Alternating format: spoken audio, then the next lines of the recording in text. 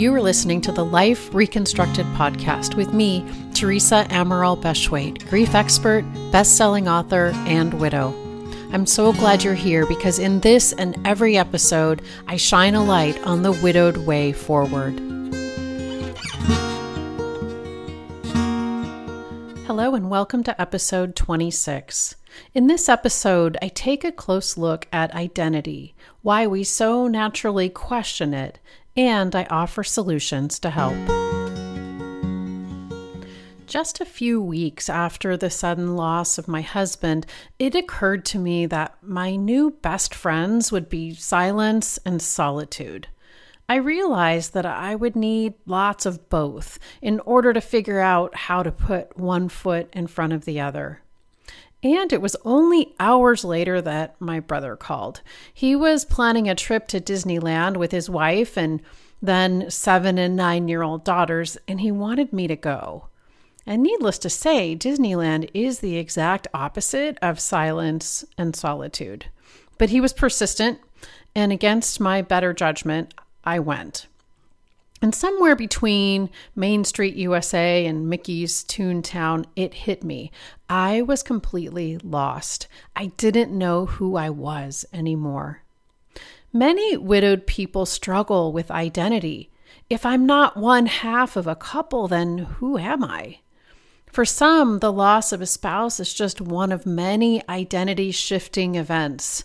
A newly emptied nest, a retirement or career transition, or the loss of other significant family members are all seismic shifts in our identity. And for some, it all happens at once. In the middle of a book, we turn a page and start the next chapter. Turning the page does not erase the story on the previous pages.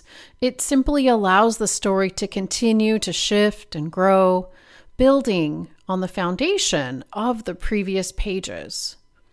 Most widowed people would, in a heartbeat, go back to the previous chapter. Short of that, we can refuse to turn the page. We argue with reality, wrestle with what is, rail against our circumstances, and end up exhausted.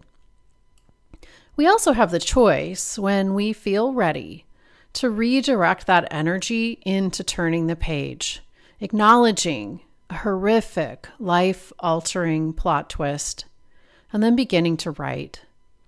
Because you have a pulse, you have a present and a future, and although it isn't at all what you planned or hoped for, you can still decide to make the future incredibly good. You can decide that after enduring life's absolute worst, you deserve the very best. My experience says that the more we move forward in honor of our spouse, the clearer we become about our identity in this life after loss. We find our identity in part because of our loss.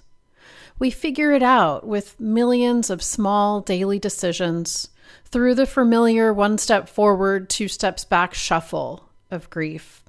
We choose to believe that we're a person who is figuring it out. In that moment, at the happiest place on earth, when I was profoundly sad, I simply decided that I was still my husband's wife and always would be, and that I would figure out the rest in time. I've done that, but I'm not finished because I still have a pulse. I believe that having a pulse means having a purpose.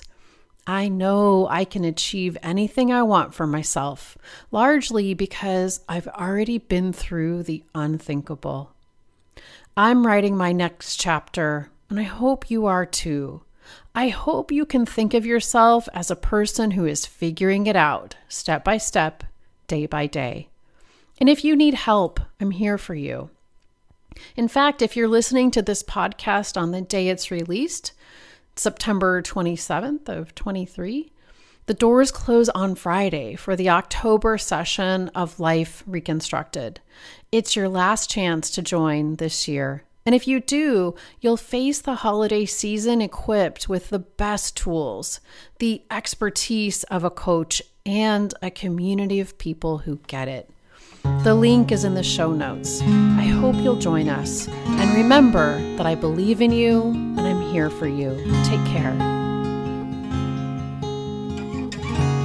If you found this podcast helpful, I invite you to join Life Reconstructed, my coaching program exclusively for widowed people. It will help you step forward toward a life you will love again. Simply go to thesuddenwidowcoach.com and click Work with Me.